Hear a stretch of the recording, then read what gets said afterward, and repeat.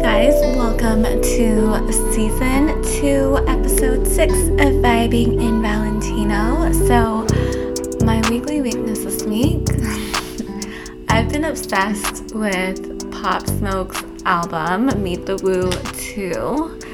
I think I have a thing for like really deep voices, and his voice, I tell people all the time, I'm like, if he can just read me like a bedtime story or sing me a lullaby, a trap lullaby every night, I would be the happiest girl in the world.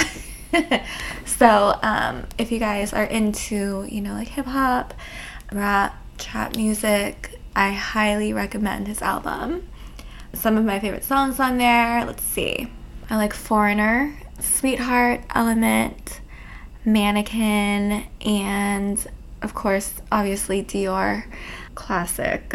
But yeah, I've been listening to Sweetheart a lot and Element. Mannequin. Mannequin samples Ariana Grande's 7 Rings, and that song is a vibe. I love it.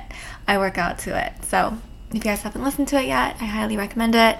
Before we get into a conversation with our guest of the week, I would just like to remind you guys, if you guys want to purchase my 8-week workout plan, Vibing Strong, or if you guys want to book a 1-hour consult with me where we can talk about anything fitness, nutrition related, visit my website, vibinginvalentino.com. The link will be in the show notes below for you guys. Drop a line and say hi, and I would love to hear from you. All right, let's get right into our conversation with our guest of the week.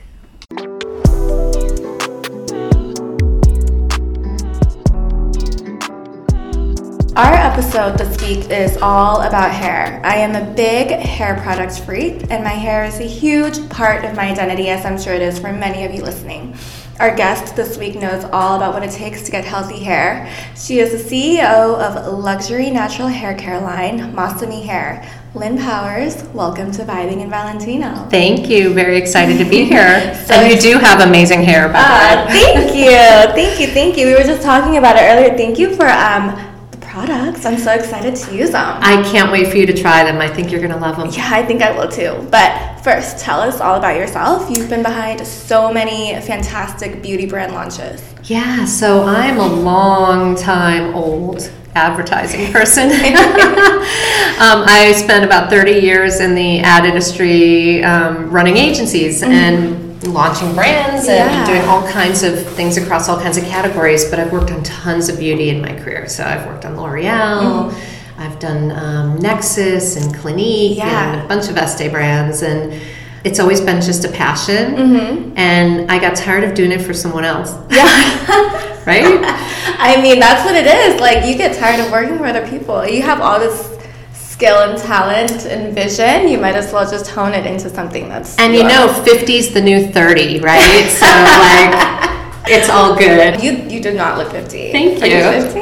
I'm 52. Oh my God, what's the skincare routine? Oh gosh, it's lots of different things. I never stick with the same products, and maybe that's part of it. I'm a junkie. Probably is why. You know what I mean? Because it's like everything is so effective, your skin doesn't get used to it. Yeah. So because I get so many products from the trade shows I go to, and because I'm part of Cosmetic Executive Women, I've been part of that for years, and you go to these shows, you get all these products to try, and I love trying new things and seeing what I like. And I love that. Yeah. So that's also made me a very jaded, cynical beauty consumer.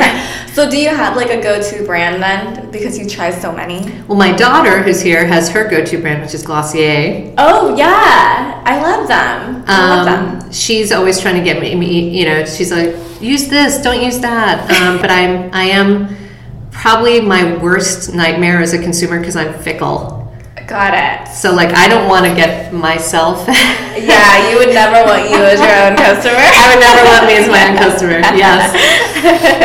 But how do you strategize the branding for each of these different companies? Because they're big time. I mean, I think for a brand that's been in existence for like when I worked on Clinique, in the case of that, you really want to start with the equity and the heritage and the foundation of what that brand is all about, and just modernize it, as opposed to throwing it out and starting over. I think there's a temptation from a lot of companies these days that if they're not cool, that they have to like Gen Z themselves. Yeah. And it just falls flat, you know. It's not authentic. It just comes across as really hokey and Yeah. So when we launched Masami, it was like, okay, what are the brand tenets? What is the essence? Let's start with the foundation and the strategy, and then build out from there. And again, that's my background, so it just comes very naturally to me. And we decided, you know, obviously clean beauty was really important, right? But the brand purpose and story was really important too. And we wanted to make sure that we were giving back and not just taking. Because there's I love that. Yeah, I feel like, especially beauty, with us being such as an industry contributors to the plastic problem. You know, it just it kills me actually. So we set up the Masami Institute, which is our way of giving back to the earth by helping support research and basically rebuilding the ocean ecosystem in Northeast Japan, where we get our main ingredient, Mekabu. What is that whole process? Do you guys fund the research behind it, or the cleanup, or? That's exactly right. We were really lucky. So my partner James, his husband Masa, is from Northeast Japan. Okay. So our name actually has two meanings. One is sort of Masa is our muse. Okay. But also Masami means truly beautiful in Japanese. Oh, I didn't know that. That's amazing. It is amazing. I know. And then of course it was globally available, which was even more amazing. So when we started going up to Japan and James kind of discovered this ingredient, that area of Japan, it's called Atsuchi, where Masa was born, was really hit badly by the tsunami. Okay. Like 9 years ago. Yeah. And hasn't really fully recovered. So we actually found this guy who's amazing, Yoshino, who basically was an IT director in Tokyo and felt this calling after the tsunami to go and do what he could to help. Right. And he was diving into the bay, documenting what was going on. Really the first person to understand that actually there were some problems. The sea nutrients that people relied on for their diets and other things were being washed out. Okay. And sea urchins, which are like a parasite, were being pulled in. So that was a problem. So he kind of created a campaign to get people to eat the sea urchins. Because we are, of course, top of the food chain, right? Wait, hold on. I love sea urchin. Is that where it all started? Is after the tsunami we all... Well, we're gonna eat all of this. Yeah, and the thing that was so interesting about it is, you know, he was telling us that in that area of Japan, I don't know if this is widespread, but people don't eat sea urchins every day. You know, they're like turkey on Thanksgiving, you know. Yeah. And so his thing was, okay, they're creating all these issues with the ecosystem and the natural habitation there, and so if we can get people to eat them more. And just go and scoop them out of the bay. We will help, and he was able to do that and actually sort of solve the problem. But it's a constant. He's replanting. He's trying to get the fishermen to get more involved. Like it's this one guy, and so we're funding his research, which is a start. Yeah. And I hope as Masami grows, we can continue to do more. Yeah. I mean, it's so important. I think not just from the tsunami, but I think globally, just everything. Our environment has really turned into something that was. I mean, the tsunami, I feel like, is just one incident, right? But there are constantly things that are happening everywhere. Wildfires all up and down California all the time. Yeah, you look at Australia. I mean, everywhere. It's like there's just, you know, hurricanes and. Yeah. So I think we have to at least try to do what we can to, you know. And in his case, the research really helped. I mean, we can't solve all the problems, sadly. It's definitely a start, and I feel like this is, as the brand grows, I'm sure you guys will make an even bigger impact on. I hope so. The ecosystem around there. So you mentioned a little bit about the Mekabu plant. Is it like a seaweed? Yes. So it's called Mekabu, and they eat it there as part of their staple in their diet. And of course, in Japan, they have the longest life expectancy on the planet, right? And what my partner noticed is that everyone there is so healthy and they have such good hair and good skin. Yeah. And not only were they ingesting Mekabu, which is part of the wakame seaweed, it's like this nutrient rich almost like the flowering part at the bottom of the seaweed. Okay. They were also drying it and powdering it down and putting it in their skincare and hair care. Wow, that's very cool. So what we discovered, and it took them about 10 years of development, is that it basically acts like a super sponge. Okay. And it brings hydration to your hair. So, but it's all natural. So when you have that ingredient and you add other good stuff, and you obviously take out all the bad stuff, which we've done, which is actually quite hard to do in hair care. Is it? It is, because as U.S. consumers, we're very... oh my God. Like anything that's banned in Europe is not banned here. So it's like we have all the bad stuff. Okay. Oh, you're going to get me on a whole tangent. Like, okay, so like there are like 1,500 ingredients that are banned in Europe. And we follow EU standards for Masmi. Okay. Which are much stricter much stricter than the U.S. Yeah. Here, there's no real regulatory anything, right? So there's lots of different definitions of what's good, bad, clean, not clean, natural, not natural, and all that stuff. So that in and of itself is a bit of a challenge. But what I guess I was getting at, so there's the regulatory piece, but then there's the consumer piece. Like as consumers, we're used to, and I hate to say it, like toxic stuff in our hair care and all of our beauty products. Yeah, and household items. And household yes, and we're almost like so demanding and so annoyed if the products don't work well, if they don't have the toxic stuff in there to make them work well. So when it comes to hair care, the challenge there is that the sulfates, the parabens, the phthalates, they're basically surfactants that give you detergent, that make it suds, that give you sensorial experiences that you like. Yes. So to take them out, a lot of organic brands or all natural brands, when you take all that up, set up. Like there's no bubbles. Yeah. The experience is not good, right? Yeah. Like people don't like it, or they're thin, they're watery, and so what my partner James did is he worked really hard over the last 10 years to find alternative ingredients with our chemist, who's this amazing chemist who does really indie beauty brands in the natural space, and he found her. And it took them this long to figure out how to find naturally derived replacement ingredients that would still give people a luxury experience. Got it. So that's the unique thing about our products, is they're super, super hydration and work incredibly well. So that's high efficacy, but with a great experience. And we didn't want to take out the fragrance. And that's another sort of slightly controversial thing with, clean brands is a lot of clean skincare brands. Well, they feel that you can't be truly clean if you have fragrance, but in our case, I think in hair, people want some fragrance, and we just made our fragrance naturally derived, and we made sure it didn't have, phthalates in it, which a lot of fragrance does. Yeah. And because the labeling, again, back to the regulatory side, you just put fragrance. You don't have to list what your fragrance is made of. Okay. There's a huge range of how good or bad your fragrance can be. Right. So as a general rule, clean brands will say, no fragrance, but in our case, I'm like, well, that doesn't really work for our brand.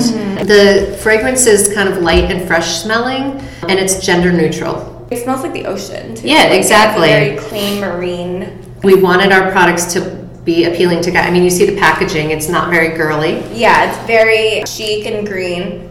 The other thing that we did, which people seem to love, is there are little specks of the powder of our seaweed in the product, because we don't use extracts, we use actual powder that's powdered down, and we get it right from Japan, and it just gives us the highest level of active ingredient, which means that, again, it's like a massive sponge for your hair.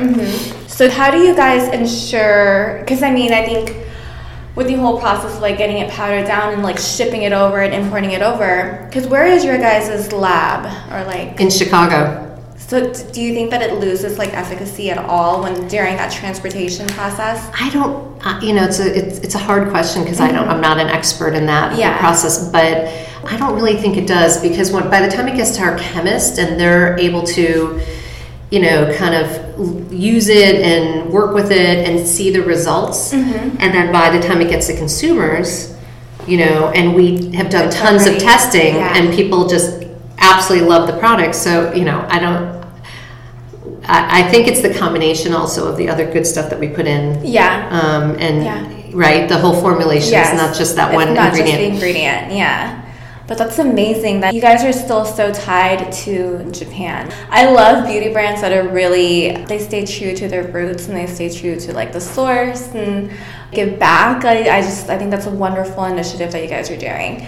I want some tips on how our listeners could pick and choose a clean beauty brand, because you seem to be such an expert in that. Sure. What should they look for and avoid?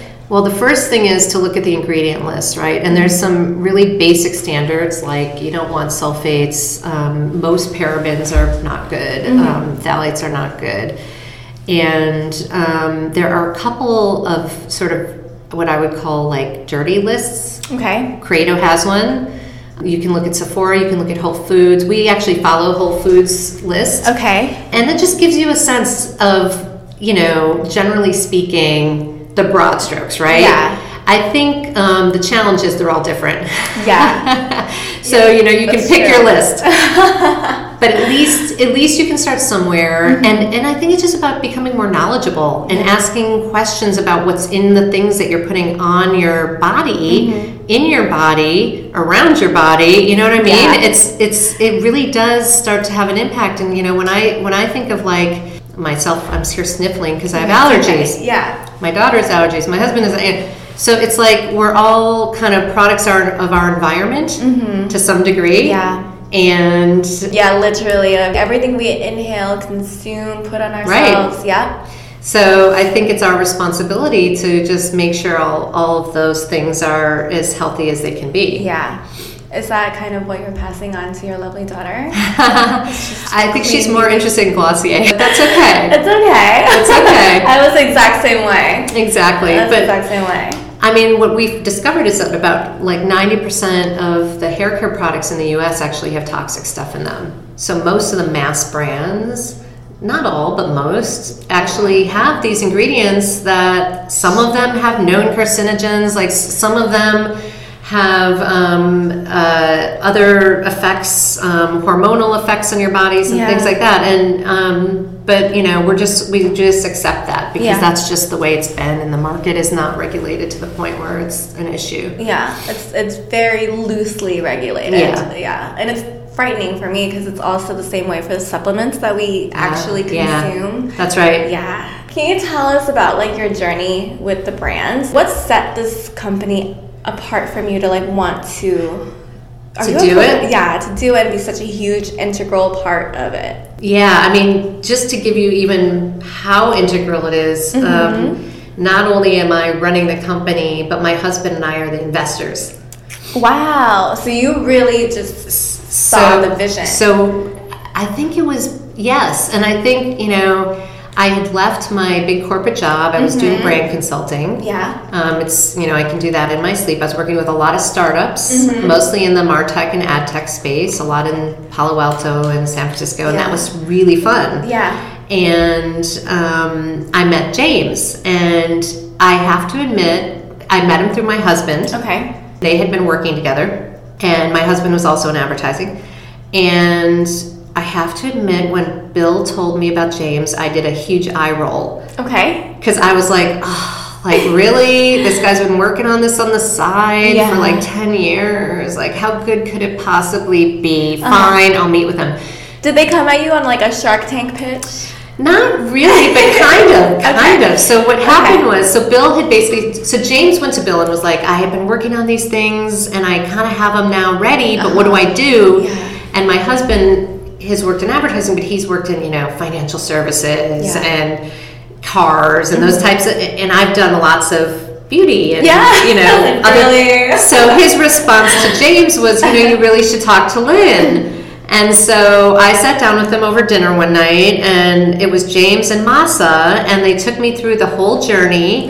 And the deeper they got, the more interested I got, because I was like, oh, they've actually thought through a lot of really important things, like where they're going to source this ingredient, and you know, and the giving back piece was something we talked about in the beginning, because I said that's got to be part of it, right? And what really happened was then he gave me products to try, and And they were great. Yeah, and it turned you into a convert. And again, like I'm really fickle and I'm very cynical, and so it's hard for me to find a product I love, and especially in hair care. I feel like I've always bounced between a number of brands and whatever. Yeah. But then I tried these products and I'm like, oh, damn, they're really good. Then I was like, okay, are you willing to change the brand name? Because he had a different brand name that was not a good name. Yeah, you were like, not with it. And I was like, that's not working. Can you let us know what it was or no? Probably not.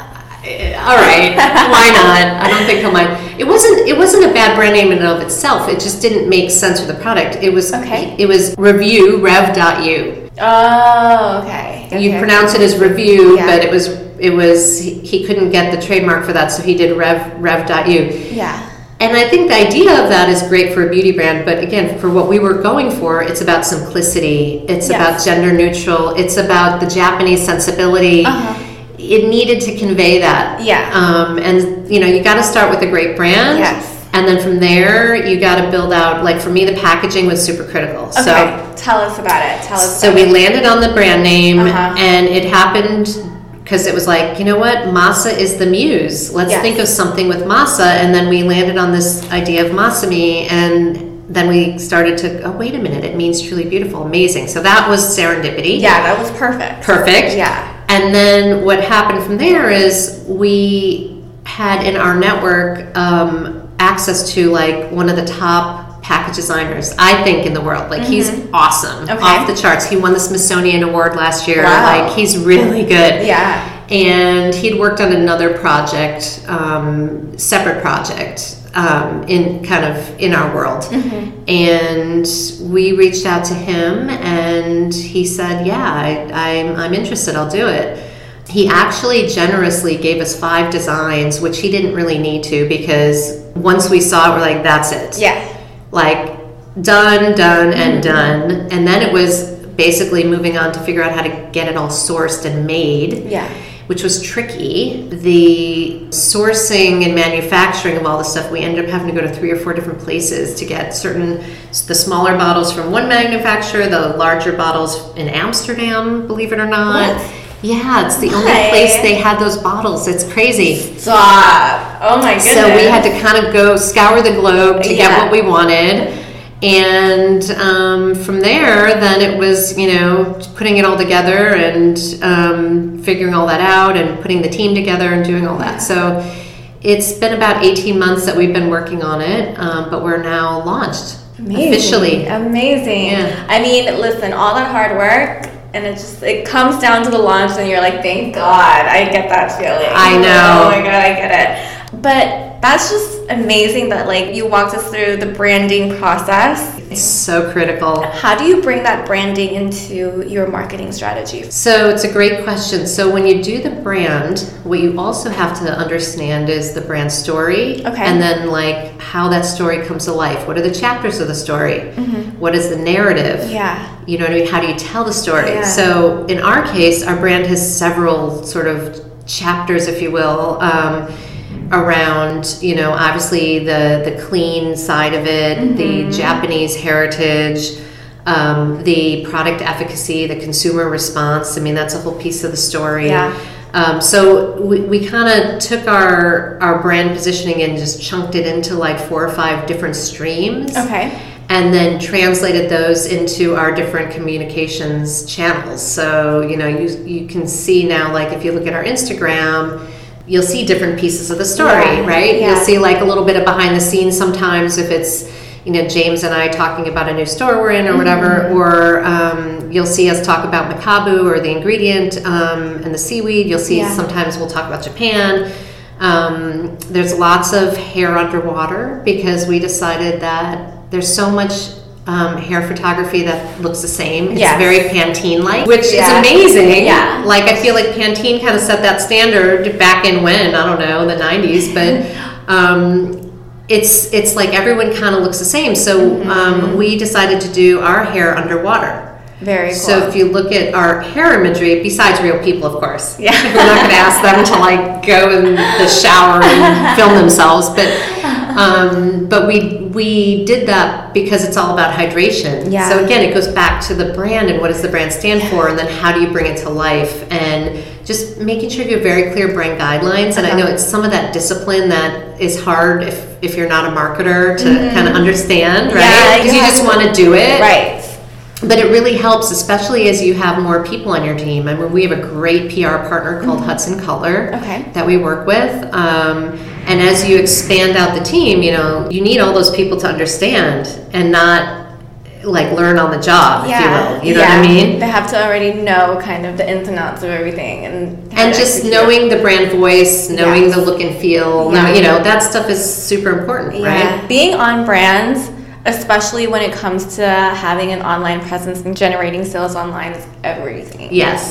You have super critical. Totally agree. And you're a very hands-on investor. You're not like one of those that throw in money and you're like, all right, go do it. You're very hands-on. Well, yeah. I love that. I don't think you can be more hands-on, actually. Yeah, you can't. But you know what? It is a little bit of walking the walk, right? I mean, we decided once we wanted to do it, and it was clear that James and I are super complementary.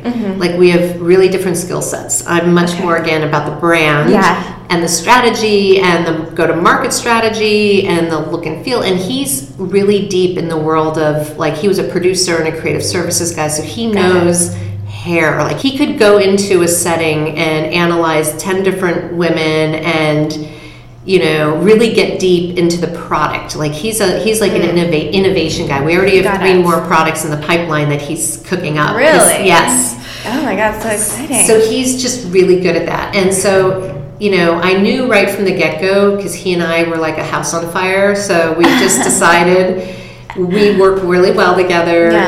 It's a good partnership. And when, you know, my husband and I decided to invest in it, then it was like, you know what? We can't blame anyone else, right? If it works, awesome. If it doesn't, I'm going to have shampoo for the rest of my life. Yes. A lifelong supply. Exactly. So what are you guys working on that you're most excited about right now? So the thing that I'm probably most excited about, besides the little things James is cooking up on the innovation pipeline, is we have a 34-ounce, a large-size refillable ceramic bottle that we're making. Okay. Because I'm trying to get out of plastic. That's wonderful. It's hard to get out of plastic when you're a hair care brand because you're in the shower, so you can't have glass. Because glass breaks, and you don't want to be responsible for that. So the idea of ceramic was kind of, we explored a bunch of different, you know, materials and products and what would work and not get moldy and what would sustain the product and the formulation in the shower. And so the idea of ceramic is like, okay, it can break, but it's not going to shatter into little shards that are going to cut you. It's going to break into chunks, and you'll be bummed out that you broke your bottle, but it's not like it's going to have the same level of, you know, danger as a glass bottle. So we decided to do that, and that is in production. So I'm really excited because it's beautiful too. It's just a very sleek, you know, and I think that's going to be a really cool thing. Yeah, and then as women, like, we spend a lot of time in the bathroom, just prepping and getting ready and stuff. We want our products to look. Yes, that's right. Bad packaging. It matters. Packaging is everything. Exactly. So I'm excited to see these ceramic bottles. I think that's a wonderful idea. Yeah. What is the biggest hair care tip you've learned since starting at Moss Me? Well, I would say, like, I never would have used a shine serum before. It's a big thing. But it really helps. It helps, yeah. It really does. And I would say also, like, it's tempting, and I did this when I was younger, not so much maybe to today's generation, but, you know, to, like, do stuff to your hair like a perm or oh like. Oh my God.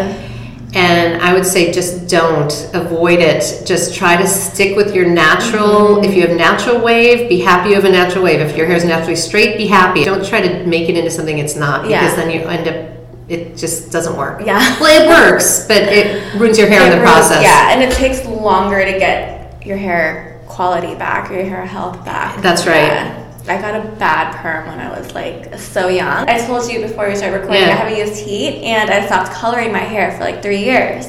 So prior to, I was like blonde, which is not good for your hair. Yeah. It's tough, and it's so tempting to like change it up. Yeah. It's just, you got to do it in a way that isn't going to fry your hair. Yeah. Do you ever hear like like supplements for your hair, like, you know, like biotin and stuff. Do you think those things work? I've read about them. You know, it was interesting at CEW last year. There were a few of those products. I think what I've heard, and this is all anecdotal, so I don't know anything other than as a consumer. Okay, we won't hold you to it. Yeah. But I think they work while you're using them. In other words, like if you're using it the way you're supposed to and take it 2 or 3 times a day, I think your hair does get thicker. I think it does, you know, get fuller. Yeah. But then I think as soon as you stop using it, it all kind of falls out and goes back to the way it was. Really? That's what I've heard. I don't know. So it's just, if it really matters to you and you want to stick with that routine and it works for you, then great. Mm-hmm. Yeah. You know? Yeah.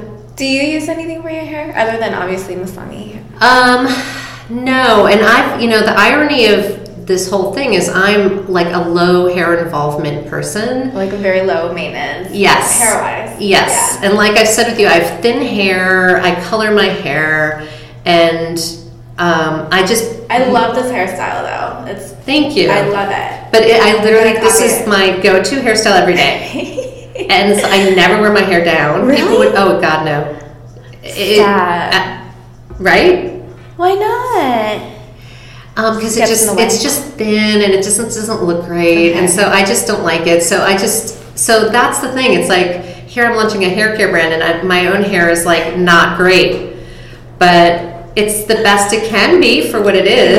Yeah. And I do think the Masami products have made my hair feel fuller and healthier. And because again, my hair is really thin and pretty pathetic. So anyway, what is your ride or die product? Like, if you could pick one, what is like your desert island hair product? I love the styling cream because.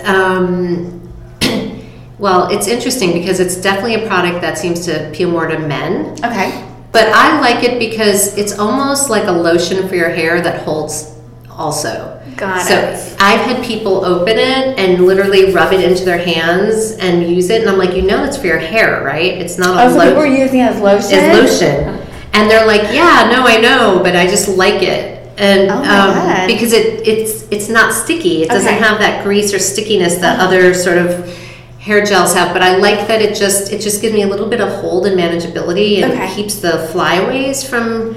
So that would be my go-to product. Okay, for sure. I have like a problem, and I feel like the styling cream might help with it. Like whenever I wash my hair the first day, it's so flat because it's like nothing holds. Like if I flip it over one way, it like bounces right back. So I feel like the styling cream might be your answer. Yeah. And the nice thing about that, it doesn't build up and get gunky. Perfect. Like, because you know, if you don't wash your hair every day, you don't want to have those products that get like chunks of stuff or crust. You know what I mean? Yeah. It'll look like you have dandruff out there. Yeah, no, that's no good. Can't do it. What was like the biggest difference that you see transitioning from working for other people to working for yourself? Like what's been the most rewarding thing? What's been the hardest thing? Yeah, I found it really liberating. I guess it's also because the advertising industry is going through such upheaval that I was spending a lot of my days, because again, I was the CEO of a JWT New York, is a large agency. So it was like dealing with HR, dealing with finance, dealing with stuff that was not about creative or brands or ideas. An energy drain for you. It was an energy drain for me, exactly. And so that was not fun. So once I started doing my own thing, like I said, I was working with startups directly with founders. I felt I could make an impact on their business. Yeah. That was really liberating and really rewarding, and I just have loved it. My biggest challenge is that I have a hard time saying no to a good idea. I just get so excited by different things, and then I want to go do it, and then I'm like, well, wait a minute, I don't really have time for that. Yeah. But you know what? I kind of feel like if you get the right team around you, and you have other passionate people about something, you can figure it out, and they make it work. Yes, you can make everything work. I just drive myself nuts in the process. I want to also get investing advice from you. What if somebody, for example, came up to me or one of our listeners with like a pitch? What is like the one thing you would look for in a pitch? Well, it's hard because it's not really one thing. I would say if it had to be one thing, it would be passion of the person, right? Like that they have what it takes to see this thing through. Because a lot of people will have a good idea, but then it's hard to actually make it, right? Like, and then you get sidetracked, and then you get discouraged, and then you just kind of things fall off. So, but I would say the pitch itself, you know, you have to just think through all the different elements. Like, is it a good story? Does it hold true to what the consumer wants and needs? You're not making something that they don't care about. You know, do you have a purpose to your mission? You know, have you thought through how it all hangs together? Have you thought through the go-to-market strategy well? Like, all those things, I think, are the things that you kind of go, oh, okay, you've checked all the boxes. Do you have the right people around you? That's a big one, because if you don't have the right team, things fall apart really quick. It's probably the number one reason I think startups fail. You think so? Yeah, I just think if you don't have the right people and the right support and the right skill sets around you, you're screwed. Yeah, the drive of the team has to match the drive of higher management. I think they have to align. Yes, agree. Yeah, because otherwise it's true. It's like you got to get everybody kind of on the same page. What is your best advice for female entrepreneurs, CEOs, boss babes? I would say build a network. There's so many women that are willing and open and happy to help just because. And it's really not that hard to find them. So I'd say, you know, proactively find women that are generous and have experience that you want or have something to provide. And like, just say, you're going to be my mentor. And find a few of them and do it. That's what I would say. They can only be flattered by that. I think a lot of people are afraid to speak out when they're like, hey, like, I respect what you're doing. I admire what you're doing. Like, show me the way. Like, if somebody did that to me, I'd be so flattered. Right? Yeah. I would never be like, oh, no, girl, get out of my face. Exactly. Exactly. Like, I think 9 times out of 10, the response is going to be that. I mean, every once in a while, you're going to get somebody who's like, look, I just can't for whatever reason. Or whatever. But I think women are not good at that. Like, we're not used to speaking up. We're not used to asking for help in the way of, like, men have no problem tapping their entire network and being like, hey, I need a new job. Where women, it's like, no, I've got to prove that I can do it first, and I've got to earn my way there. That's true. It's like, forget it. So I do think if women just start boosting up other women, and we build our own networks off the golf course, then we can pretty much figure out anything. Please tell our listeners where they can find Masami Hair. Yep. So you can find us online at lovemasami.com. So it's LOVEMASAMI.com. Or you can also find us on any of our social channels at Love Masami Hair. So we are Instagram, Facebook, Pinterest, YouTube, Twitter. All of it. And Cargo. She just told me about Cargo earlier, and now I have to get on it. You gotta try it. I gotta try it. Thank you for having me on. Appreciate it. Of course. Have a wonderful day. Thank you so much for talking to us today. Yeah, thank you. Bye. Bye. I hope you guys enjoyed that conversation with Lynn Powers of Masami Hair. If you guys enjoyed this episode or any other previous episodes, go ahead and give me 5 stars and hit that subscribe button on iTunes. Thank you so much for coming out to hang out with me today. Sending you guys so much love from Thailand. Have a wonderful weekend. Be safe, have fun, and I'll talk to you guys next week. Bye.